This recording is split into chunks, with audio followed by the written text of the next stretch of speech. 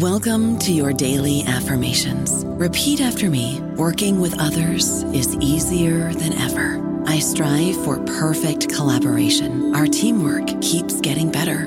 Yeah, affirmations are great, but Monday.com can really get you the teamwork you desire. Work together easily and share files, updates, data, and just about anything you want all in one platform. Affirm yes to start, or tap the banner to go to Monday.com. Knock that fire down, 19. Copy, Captain. Let's move. ABC Thursdays. Firefighters, we're family. Station 19 is back for its final and hottest season yet.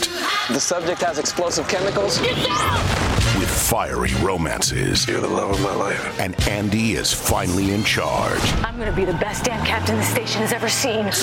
Station 19. All new Thursdays, 10/9 Central on ABC and stream on Hulu.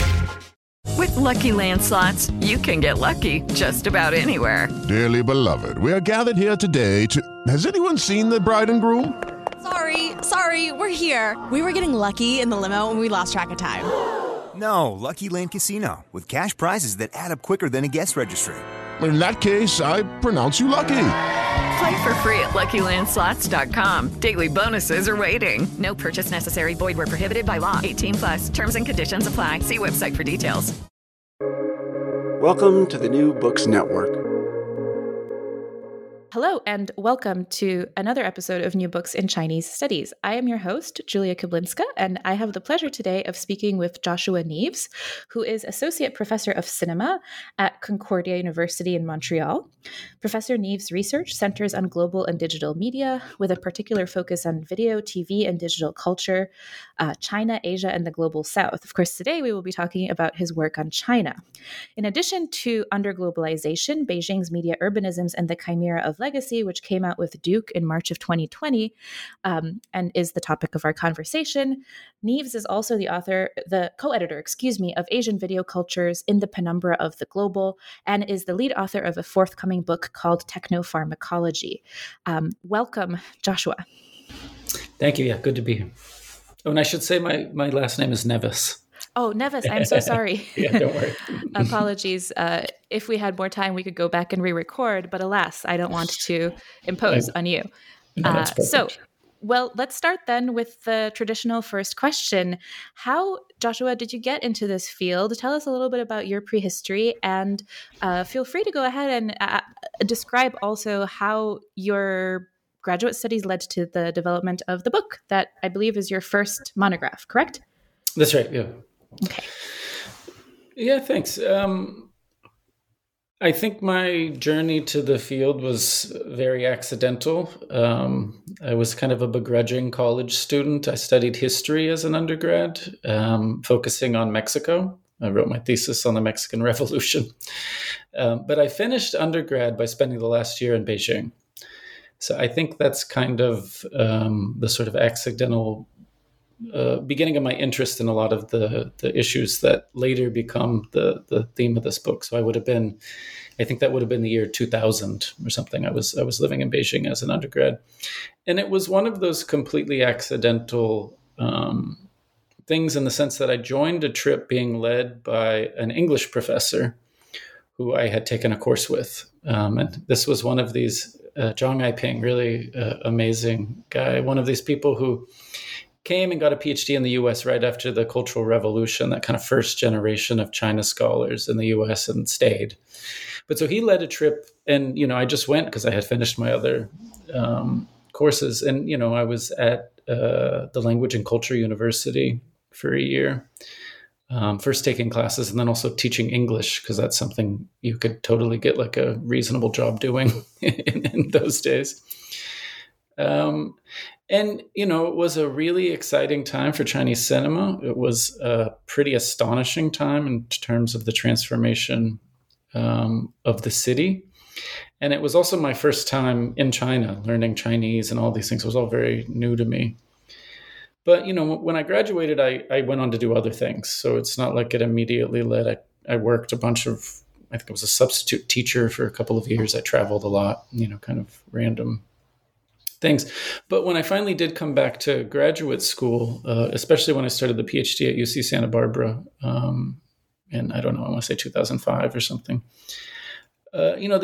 That experience was still with me, and I was still excited enough about the project that, when talking to my dissertation supervisor at the time, Bhaskar Sarkar, about, I think I probably had, I don't know how it was for you, but I think I had like 5 ideas of dissertations I could write, and they were all totally different, which I'm kind of amused by now as somebody who works with a lot of PhD students. But we kind of settled on this project, and I was able to get, funding to go to China over several summers and spend a fellowship year there and all of those things. So it kind of fell together in a way that I could never have imagined. And in fact, I think when I finished my bachelor's, I thought if I did graduate school at all, which wasn't my plan, that I would probably do Latin American studies. But I think through both the importance of that experience in Beijing and also the kind of strange defunding of Latin American studies in the US after the 2000s, it just, with all of the fascination with East Asia, I think it was really not getting the attention. So it felt like at least there were fewer opportunities. So that's sad to hear, but we do have a great new book in Chinese studies as a result of that situation. So you did your PhD at UCSB. Who are your interlocutors? How did this, and maybe not specifically at your own institution, but how did the questions of this book come about, right? How did it crystallize as like one of the 5 and to become the one, right? Right. Yeah, good question. It's so, I was part of the first cohort of PhD students at UC Santa Barbara. So it was like a really amazing time to be there in the sense of how excited the faculty was, right? They weren't yet kind of overburdened by all of the work it takes to run a graduate program.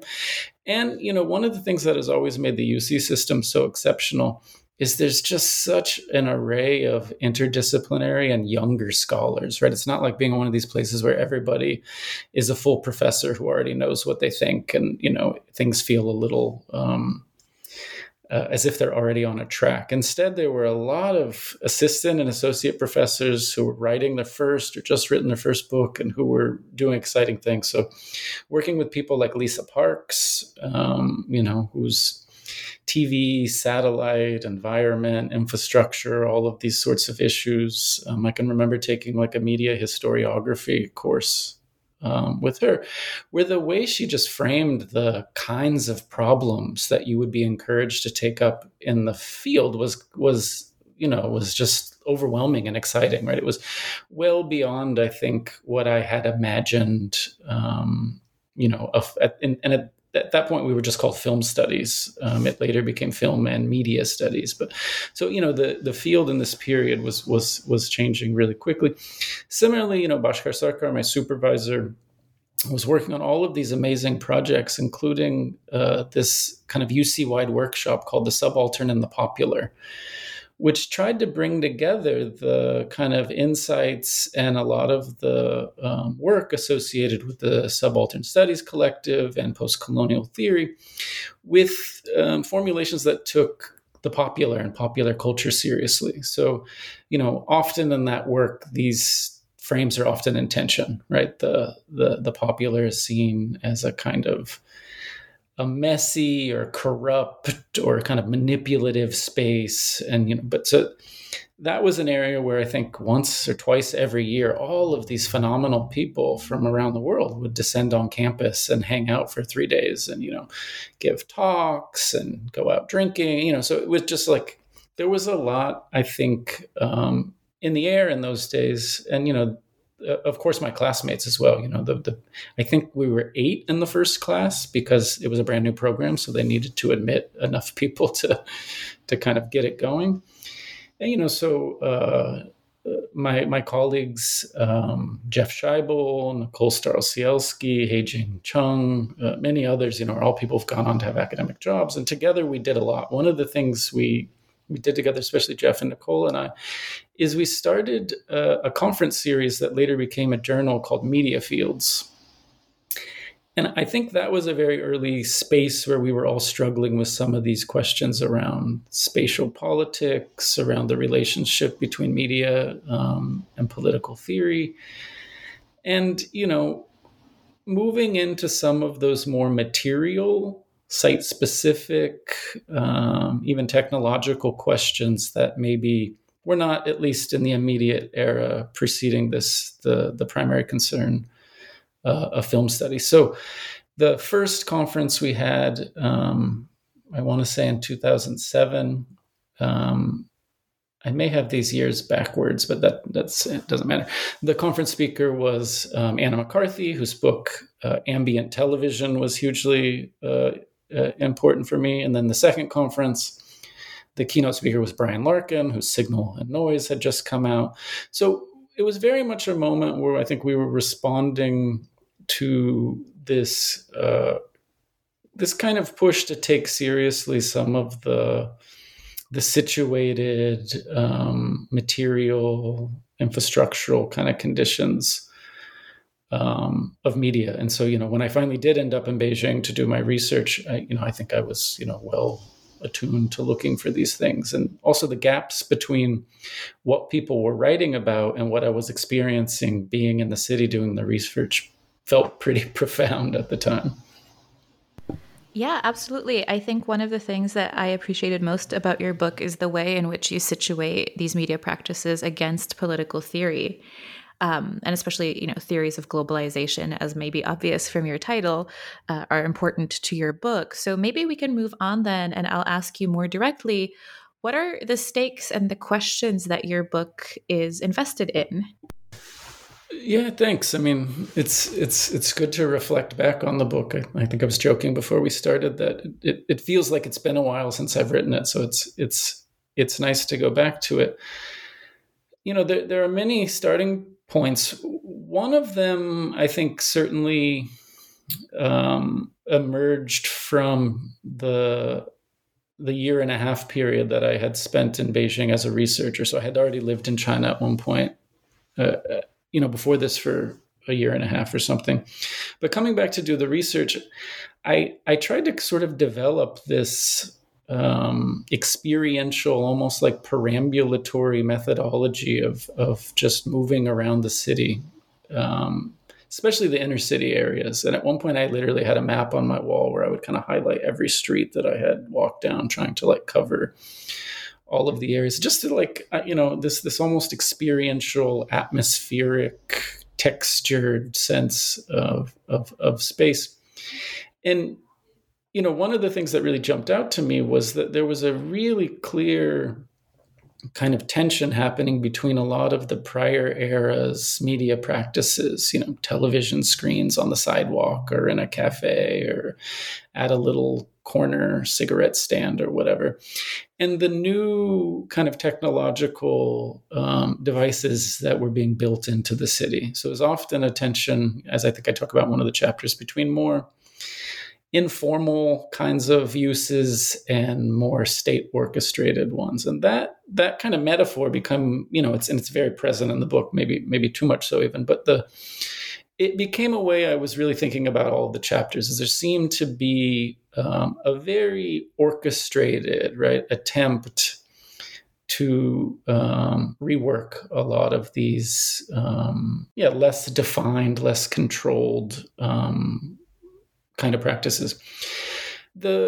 Some of the larger questions in terms of media and political theory, they kind of emerge from that ground, I think, but they're very much part of what I was talking about before with the interest in post-colonial and kind of global issues. And, another argument I make in the book, which in some ways, maybe was my hope for how the book would be read, although I'm not sure if that's ended up being the case, but was to move beyond the kind of area studies model where everything is just very narrowly about China and everybody's very narrowly just talking about things other China scholars have said about China, and to try to look a bit more comparatively or in a multi-sided way about how similar problems were encountered in other places. And certainly in South Asia, in Southeast Asia, in parts of Latin America, parts of Africa, parts of North America, for that matter, I was struck by how many people were struggling with really similar problems that interested me, but how much this was not present, especially in media and cultural studies on the one hand, and in China/Asian studies on the other. So then, the aim was to try to sort of tease some of these issues out and to think about what we could learn about China, but also kind of the space between China and these global practices. So, in that sense, I think the book, in its larger questions, were not written primarily even for an area studies audience. And in fact, I talk about a lot of things in the book that I think China specialists will know well, right? Although to my amusement a little bit, I think it's been, although I guess I shouldn't be surprised, but it's been mostly China studies folks who have read the book or I've been in touch with about the book.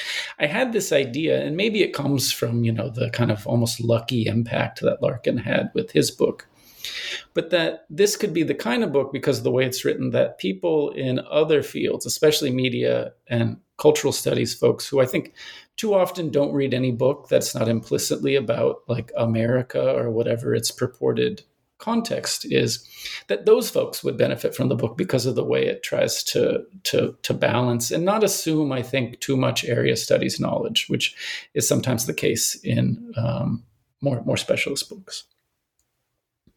Well, I think you do an admirable job of what you've just described. I am on the China studies side, but I'm also, I hold a designated emphasis in media studies as well for my degree. And I think that this book does do that. It doesn't read like a China studies book, which I'm betraying my own biases here, but I think that's a pro, not a con of this book.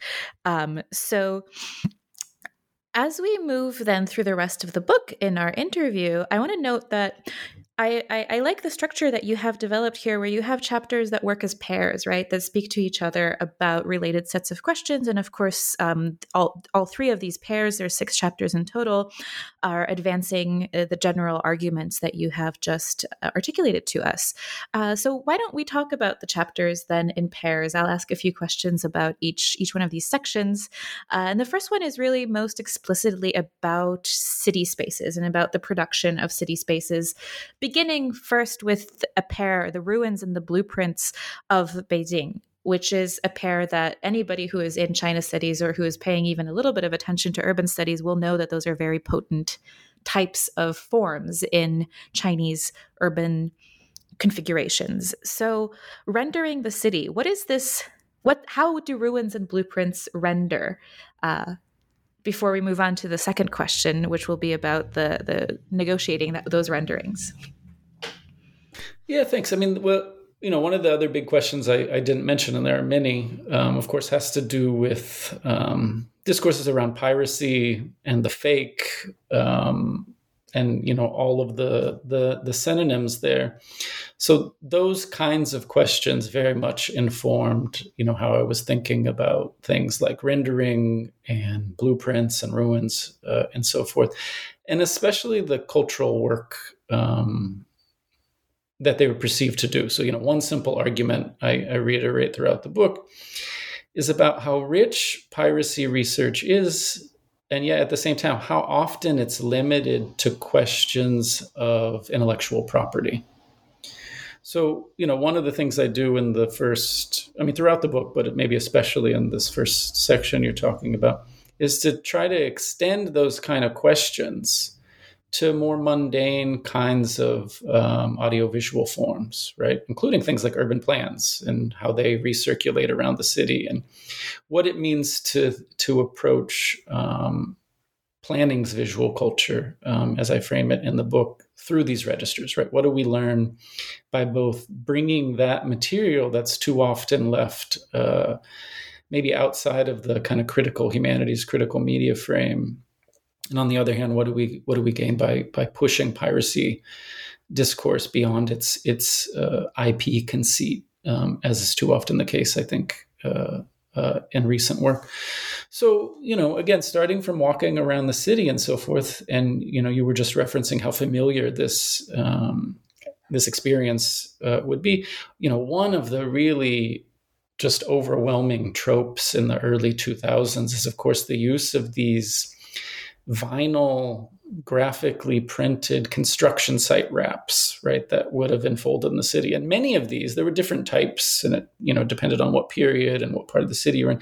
Many of these were images of city spaces that were yet to be built, right? So, there was, and many others have commented on this because it's fascinating, but there was a very literal, material, present sense of how renderings, right, these computer generated designs, it's a common practice, especially in architecture and related fields, but how these renderings became these sort of immaterial architectures in the city, right? And so in certain parts of the city, this would be, for those who don't have any experience in China in this period, not like, an occasional fixture, but could be like entire neighborhoods, right? That so much so that there are periods in places in the city that I knew better through what was on these billboards or graphic wraps around construction sites than I do about a space, right? Because the spaces had been more or less erased in this sense. So examples like that, and there are many others, I think led me to try to understand what was happening with these mediations of a city in transition, and especially what was the relationship between these kind of blueprints or renderings and the earlier work that really focused on things like demolition, on ruins, and so forth, right? That they seem to suggest both two different insights in the field, one more associated maybe with the 90s and the others more with the early 2000s, and yet coexisted in all sorts of complicated ways, right? And then once, of course, you become fascinated by anything, maybe you can find it anywhere, sometimes too easily. But certainly this was the case, right? Anything else I was looking at seemed to deal with these tropes. Certainly independent film and documentary in this period, not to mention popular film, the planning museum, video games, the Olympic eventfulness that was constantly happening in the city, right? Live broadcasts of this and that and so much else. So it became a fascination and also a kind of a way of understanding some of these processes that I was thinking about. And as I remember, actually, the cover of your book also emerges as one of these objects, right? So if I can describe it to folks who are listening, it's basically a blow up of one of these renderings, right? Architectural spaces that are yet to be, with an image of an office worker sort of on the edge of this building, right? Which is a very evocative picture, and especially so, and as we will get to your later chapters when we start talking about the precarity of labor, and perhaps not just office labor, right? You're much more focused on people who work in factories and these in the production of these technologies, which are pirated or which allow for piracy. So could you tell us a little bit then, maybe in reference to that image, about piratical citizenship and these infrastructures of dissensus and how people are in these spaces? Of course, yourself as somebody who was a flaneur of Beijing, you experienced it to some degree, but you're much more invested in showing how the subjects about whom you write and about whose representations you write fare and become citizens in these spaces. Yeah, no, that's right. So, I mean, as we were talking, so the first chapter looks more at kind of official planning sorts of issues, and the example from the cover pivots more to the second chapter, which I try to think about the ways that people inhabit a city that's kind of become an image or a plan, right? That's in really material senses actually not ready to be lived in yet, right? And in really material senses, in some ways, inhospitable, right? Difficult to occupy and so forth.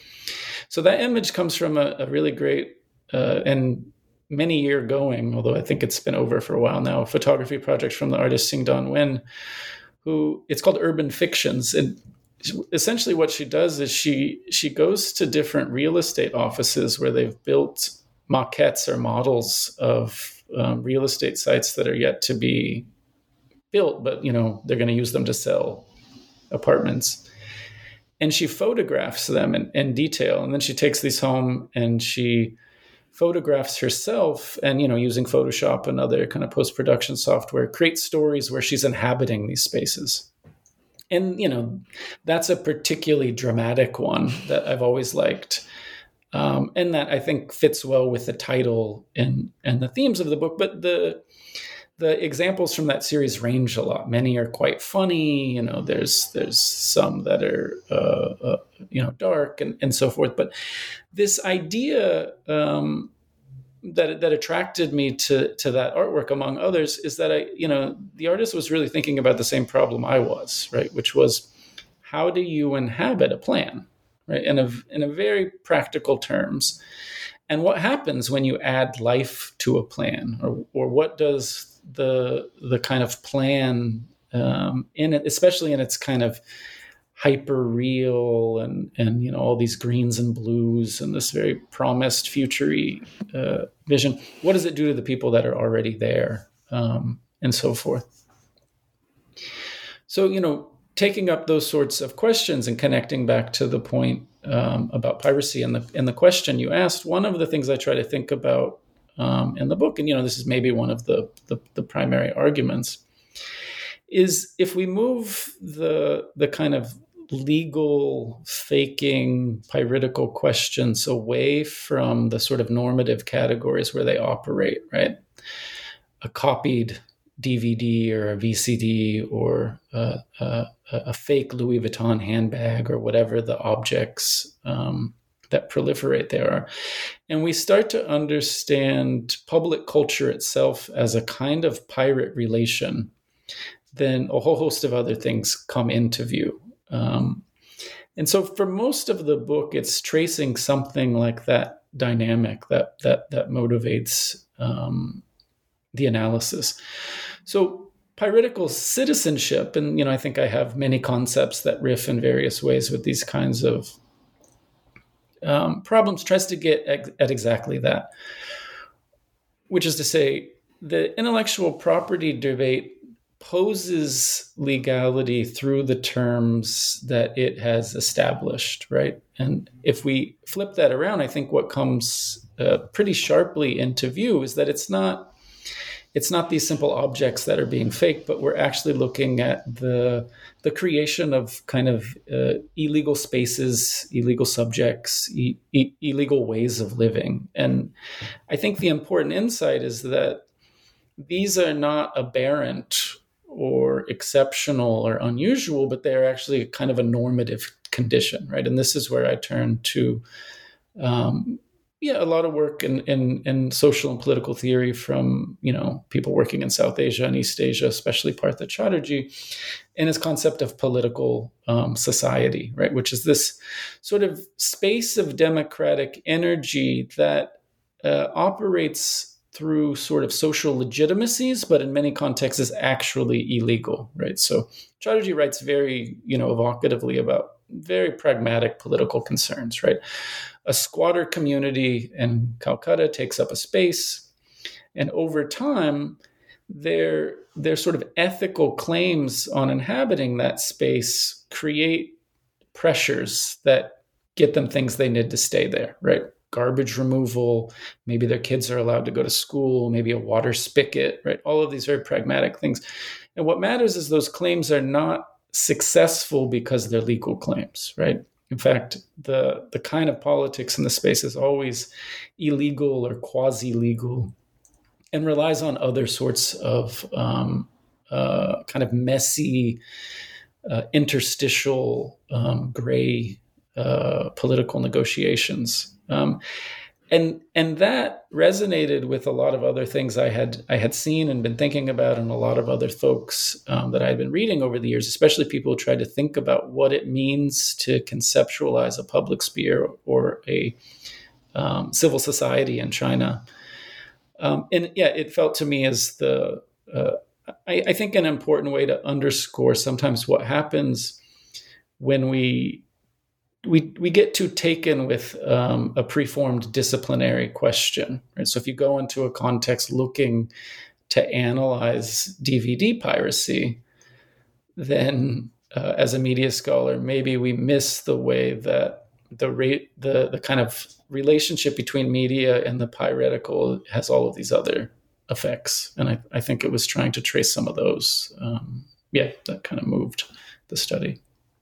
I don't know about you, but I'm very busy and I don't have a lot of time to cook. That's why I subscribe to Factor. Eating better is easy with Factor's delicious, ready-to-eat meals. Every fresh, never frozen meal is chef-crafted, dietitian approved, and ready to go in just 2 minutes. You'll have over 35 different options to choose from every week, including Calorie Smart, Protein Plus, and Keto. These are 2-minute meals. Factor meals are ready to eat and heat, so there's no prepping, cooking, or cleanup needed.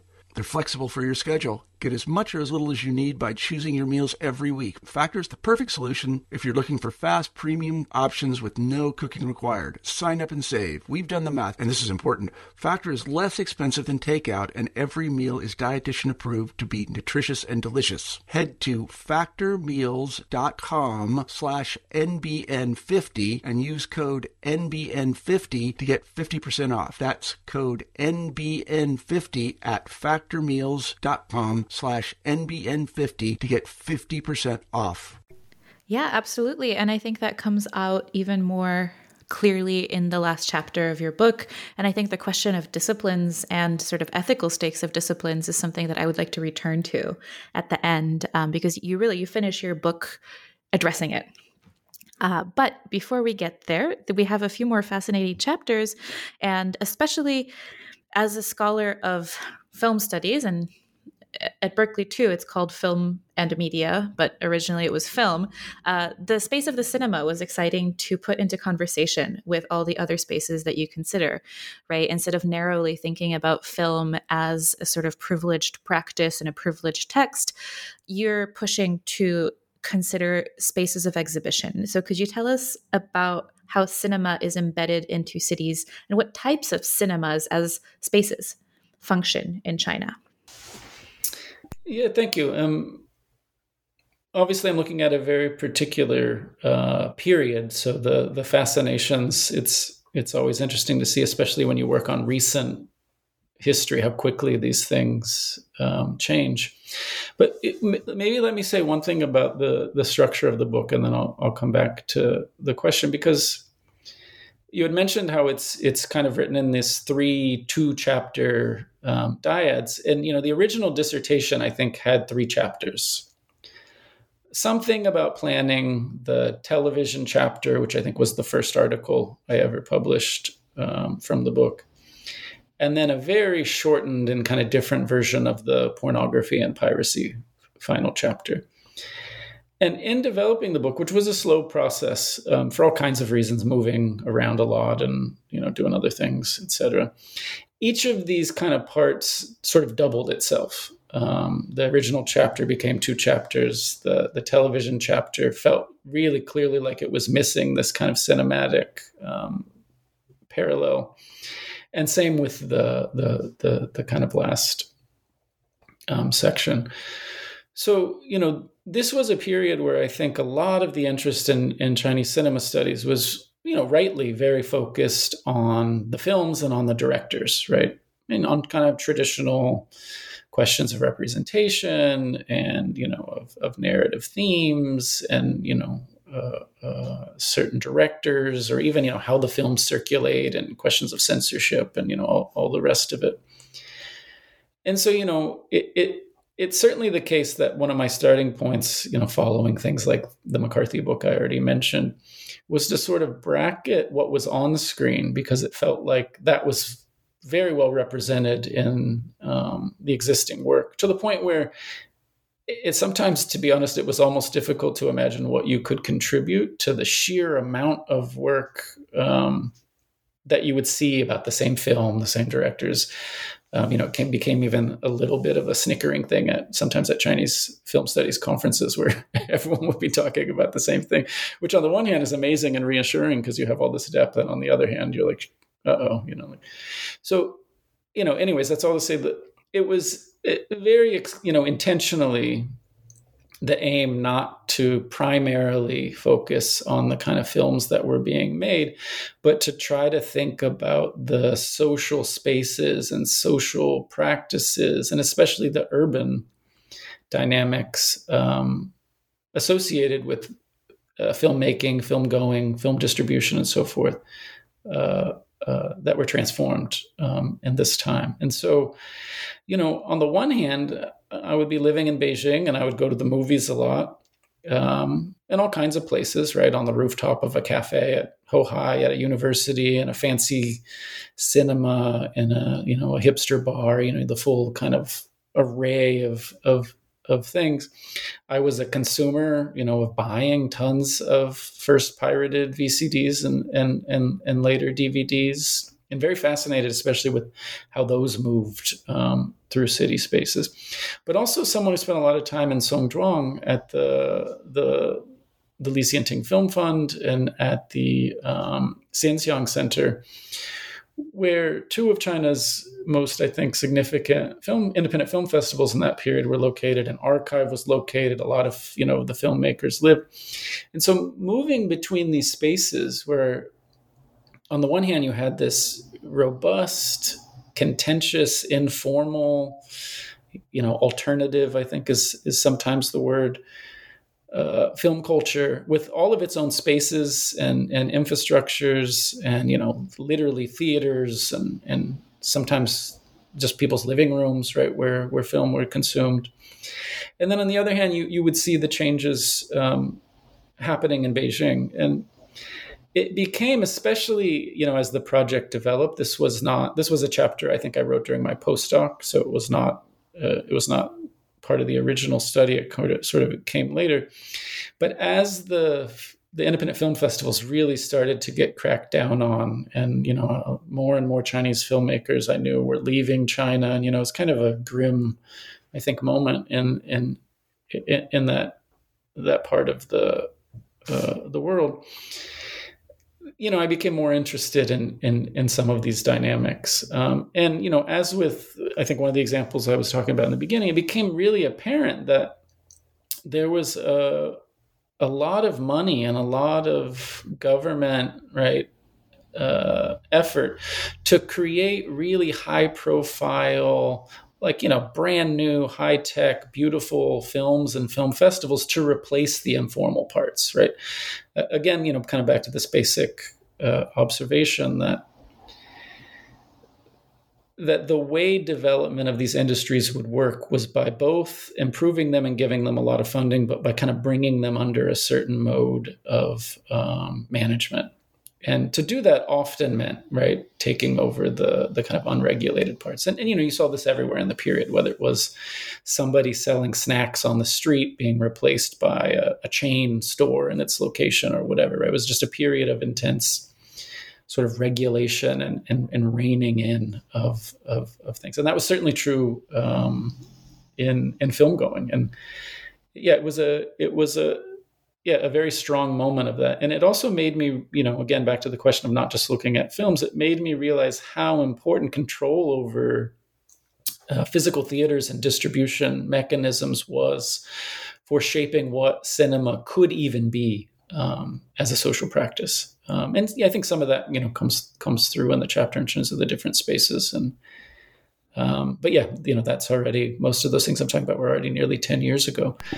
And yeah, it's already quite a different situation in places like Beijing. Yeah, it's really fascinating always for me as somebody who's working on making a dissertation into a book about the way that process functions. So please feel free to bring up that type of commentary as we finish the interview with the next few chapters. And of course, the second one of this section, you've already pointed towards television, right? Television being the one that you wrote first.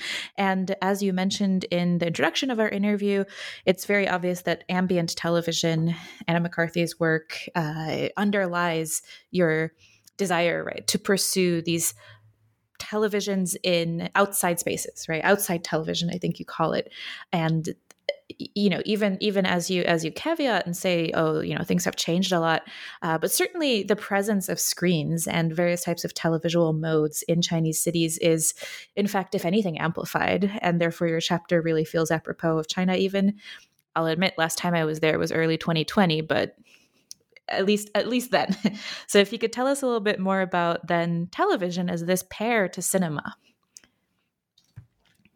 Yeah, I mean, there was a kind of maybe a screen studies orientation to the project at start. So I was very interested in just all kinds of urban surfaces that became just part of the mediascape of the city. So very quickly, film, television, planning, billboards, right? Examples like this kind of crystallized as really significant and significantly kind of underexplored examples in the city, right? So that sort of led me to spend a lot of time with these and to try to draw out why they mattered. And so certainly you're right that McCarthy and similar projects to that really animated this, but it was also a period, I'm not sure that I would have written the chapter like that if I were in China at a different period, right? It was also just very clear on, even on streets where I lived and so forth, the kind of tension between some of these older screen technologies and practices and the newer ones that were replacing it.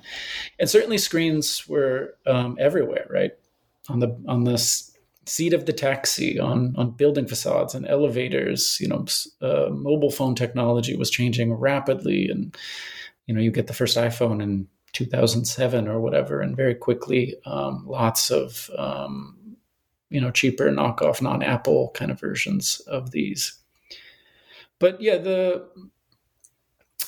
that chapter as one of the first really, I think, developed part of the project, I think, is where, and this is often the case, I think, in writing, you figure out one piece and you can imagine the other, is really, I think, where the project crystallized with me. Just both the kind of political stakes, the different kinds of actors, the way that space and technology itself needed to be a kind of agent within the research, and also just the historical significance of television, right? As in kind of conceptual, social, political terms to the story. That might have been something I would have missed if I had, I think, only focused on film, which I think is, at least in my field, right? I knew better and was better represented. But there is one way over time, and I guess this happens as projects age, I have come to think about a lot of the examples I wrote about as being actually pretty valuable histories for a lot of things that have happened since. So very quickly, they kind of constitute ways of understanding how the technologies and the practices that followed could emerge out of things that were already there and already vibrant and already had, whether that's, the DVD piracy in the last chapter, or whether it's even the smartphone, or all kinds of other practices and cultural politics. Yeah, absolutely. We see, I'm happy that you bring this up in the interview, because that tension between the old and the new and that transitionality of this moment.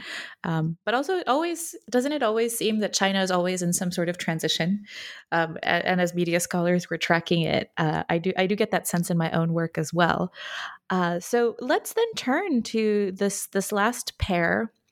Your chapter 5, you call Videation, as a mediation by video. And one of the things that was quite striking here is your, maybe not reimagination, but the way in which you engaged with affective labor, right? And technological affects in factories. And as I mentioned at the beginning, when I was asking you about the office worker at the precipice of a building, why don't we turn our attention then to not the office worker, but the factory worker, and the way in which these subjects fit into the spaces that you've described and particularly through the medium, the format of video that you're focused on here? Yeah, I mean, and even in the TV chapter, which I think really sets up the last part of the book, one of the things I try to think about is the figuration of the unhomely in the project, and what gets left out of certain sorts of understandings or figurations of certain sort of problems, right? So one such problem, as you suggest, from the being on the top of the building, right, of course, were the Foxconn suicides, in similar forms of social violence that had both gained a lot of attention and also became a sort of important way that people understood labor, factory production for people outside of China, right? Even their relationship to China and so forth. And so, I think a lot of the chapters in the book, and this is in some ways intentional, in some ways a peculiarity of how I think, but are very associative, right? I try to bring together different threads that feel to me like they should be together, and then try to explain why that is, even though maybe you wouldn't necessarily often start by bringing the kinds of examples together. So in this chapter, right, it's partly trying to think about video as this neglected form and format that's often not taken seriously in the same way that, say, film is, right? There's no such thing as video theory in the way there's film theory, right? All of it's often seen as kind of a mere container or a consumer practice or low grade or temporary and all of these things. So to try to bring that together with some of these questions that emerge at this moment where video takes on a really new significance, right? With the rise of the internet as a mass medium, with the consolidation of things like smartphones in everyday life. And then, so one of the questions, became, what other kinds of relations do we have to these practices besides models based on consumption? Right? So much attention to questions of things like spectatorship, or like, what do people who buy these things do? So I became interested in trying to think about what are some of the other mundane relationships to these screen devices that exist and that are important to how they're made and how they're made meaningful. It's parts of this are a bit more speculative because I'm not a factory ethnographer, right? But you read, and there are plenty of important and interesting such studies of labor and factory life. There are a number of interesting documentary and activist projects that also take up these questions. And I wanted to think about a range of ways in which video mattered outside of the sort of usual lenses, the ways it could be thought of as a political practice and a social practice. Again, that's constitutive of these aspects and not exceptional to it, which is very often, I think, the kind of normative discourses that get set up around these issues. Yeah, and in doing so, you refocus conversations about labor that tend to be focused on bodies and perhaps not even subjects, but sort of these sites of violence into a more nuanced and complex discussion of affective labor and desires and aspirations that I think readers will enjoy. But I have perhaps one more content question for you before I finish the content part of the interview, and then a more theoretical question. So I am very fascinated by your combination of pornography and piracy. On the one hand, it seems like an obvious one. pornography is often pirated, but on the other, you're really doing something theoretical here. You're taking up the temporality of pornography, which I was happy to see that. Linda Williams is one of my dear advisors. So this on time, right? Pornography is precisely on time. And I think this speaks really, and in a way caps off what you've been doing in the book, right? Which is about the delays of under-globalization, or the sense that development is catching up. So could you tell us a little bit more about how you moved from that material manifestation of perhaps pirated pornography or anti-pornography campaigns to the theoretical consideration that you essentially end your book on? Yeah, I mean, it's funny because this chapter had many iterations over the years as I've taken stuff out and put stuff back in and so forth. But it was always very interested in what felt to me like a peculiar constellation around pornography and piracy. And as you say perfectly, right? They both feel like they should go together, and yet in another sense, they have absolutely nothing to do with each other, right? So I was fascinated by the fact that there's a governmental office, right, in China that brings together the policing of these. I was fascinated by the number of films and artworks that explicitly take up this problem.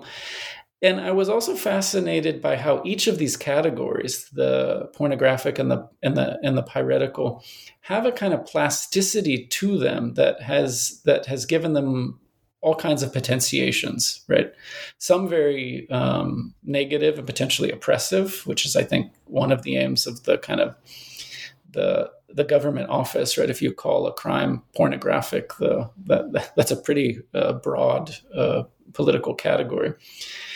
And, on the other hand, fits with some of the concerns about piracy that I was talking about before, that there's something about informality and this illegal, this quote unquote illegal space, that if it's taken as the site of actual life, right? If we lose the baggage terms that too often hyphenate the discussion, then new kinds of issues come into view. Now, the temporal question, is an important one for the book, and it's one that's even framed in the introduction, and that very much it does underscore at least one of the arguments that I want to make here, which is that a lot of social and political theory, the insights there, are very invested in a kind of longue durée radical politics, right? A kind of utopian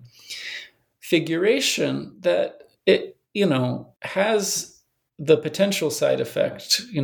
There are a lot of course, important reasons that we need these areas. So that's not my argument. But one of the potential ramifications is that it kind of reproduces the theological pie-in-the-sky sacrificial politics that is always diverted onto the future, right? So that it ends up doing the same thing that a lot of the practices I'm criticizing in the book do, right?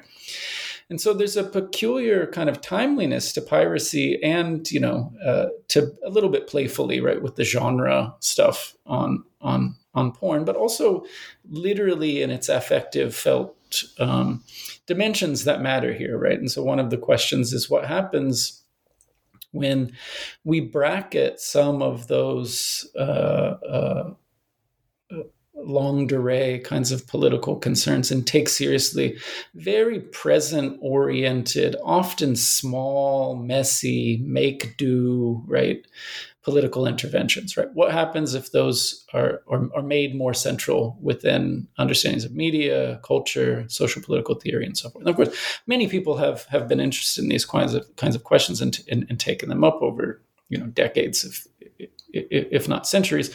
But I do think it speaks to some tendencies that were at least prevalent in the little corners of the field I was working and in conversation with at the time, right? Especially tendencies to sort of bracket popular culture and to subscribe to a lot of pedagogical I think developmental logics. Great. And that brings me beautifully to my last question. I'll just quote from your book. It's a question that you put to the field, to your readers, and I hope that you can help us answer it. So you say that your claims draw attention to some crucial epistemological problems, and those are precisely the claims that you were just making. Do our theoretical frames work to understand conditions of inequality, illegitimacy, and illegality, what this book terms under globalization, or do they inadvertently contribute to the regulation of the political, guarding, or disciplining its emergence? So I think you've answered that question to some degree, but I want to give you the last word.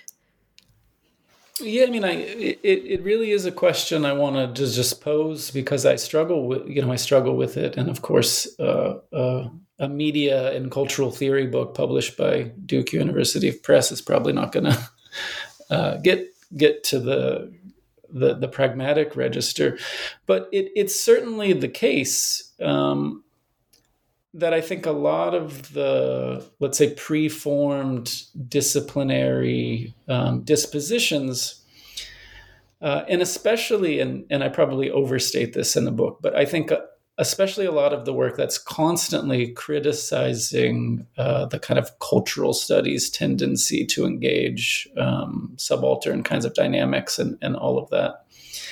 It's also the case that work in a very powerful and oblique way, I think, tends to try to create a field that is powerfully apolitical, right? So, like, if we all just look at whatever this kind of question, or if we all take up avant-garde, or if we do these kinds of concerns, and so that chapter is kind of intended as the conclusion of the book, and trying to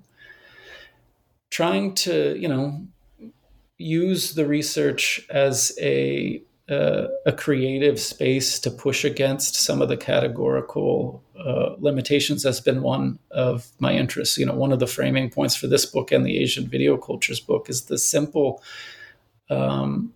observation that it's often the epistemological sort of categories, right? What we think we know that keeps us from seeing what actually exists, right? And I think that kind of prismatic thinking is important throughout this book, right? That if I come in and with the question that I had when I started, I actually wouldn't see what's there, right? What Akbar Abbas calls a reverse hallucination, right? And I think that kind of, that's a common problem in academic work for all kinds of reasons. Great. Well, I hope that the field can continue moving towards the answer in the way that you have suggested here. And what about your own continuation? What is your next project? What can we look forward to from you? Yeah, thanks. I've been doing a bunch of small things over the last couple of years, and like everybody, haven't been to China or anywhere for a while. But conceptually, one of the kind of energies pushing the next, 5 years of my work or something has been to kind of shift attention from something like underdevelopment to problems of overdevelopment. And I've started to do that by looking at a whole range of things, but especially practices around the bioeconomy and biotechnology, and hopefully to try to develop some similar approaches to these areas where I'm looking at what kind of gets left out of the big picture, in order to think about some of the really important, crucial problems in those fields. And so, here I've been working on a set of projects pretty, loosely and from afar, given the difficulty of doing any like site sort of field work, but looking at different kinds of issues that come out when we bring together an engagement with pharmaceuticals and technology, or especially data kinds of companies. So I co-wrote a book, I think you mentioned at the beginning, with Alina Chia, Susanna Pasonen, and Ravi Sundaram, called Technopharmacology,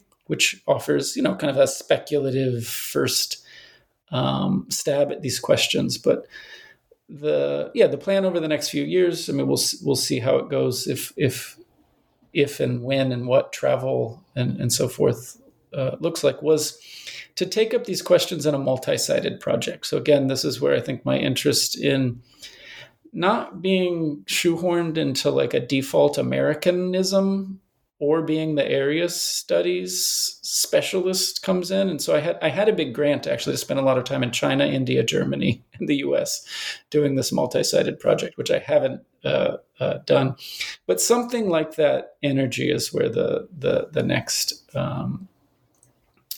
set of issues go. And, one of the basic ideas is that there's a lot to learn by bringing together the really robust amount of research dealing with kind of pharma practices on the one hand and data practices on the other. And, one of the starting points is simply that even though there's all this research, these fields don't speak to each other at all. Well, I look forward to seeing you put them into conversation. Thank you so much. And I encourage our listeners to grab a copy of Joshua's book and learn more about Under Globalization. Thanks so much for having me.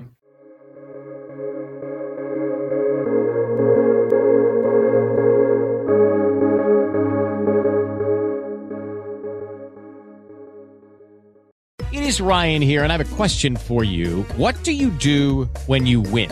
Like, are you a fist pumper, a woohooer, a hand clapper, a high fiver? I kind of like the high five, but if you want to hone in on those winning moves, check out Chumba Casino. At ChumbaCasino.com, choose from hundreds of social casino style games for your chance to redeem serious cash prizes. There are new game releases weekly, plus free daily bonuses. So don't wait. Start having the most fun ever at ChumbaCasino.com. No purchase necessary. VGW Group. Void where prohibited by law. See terms and conditions. 18+.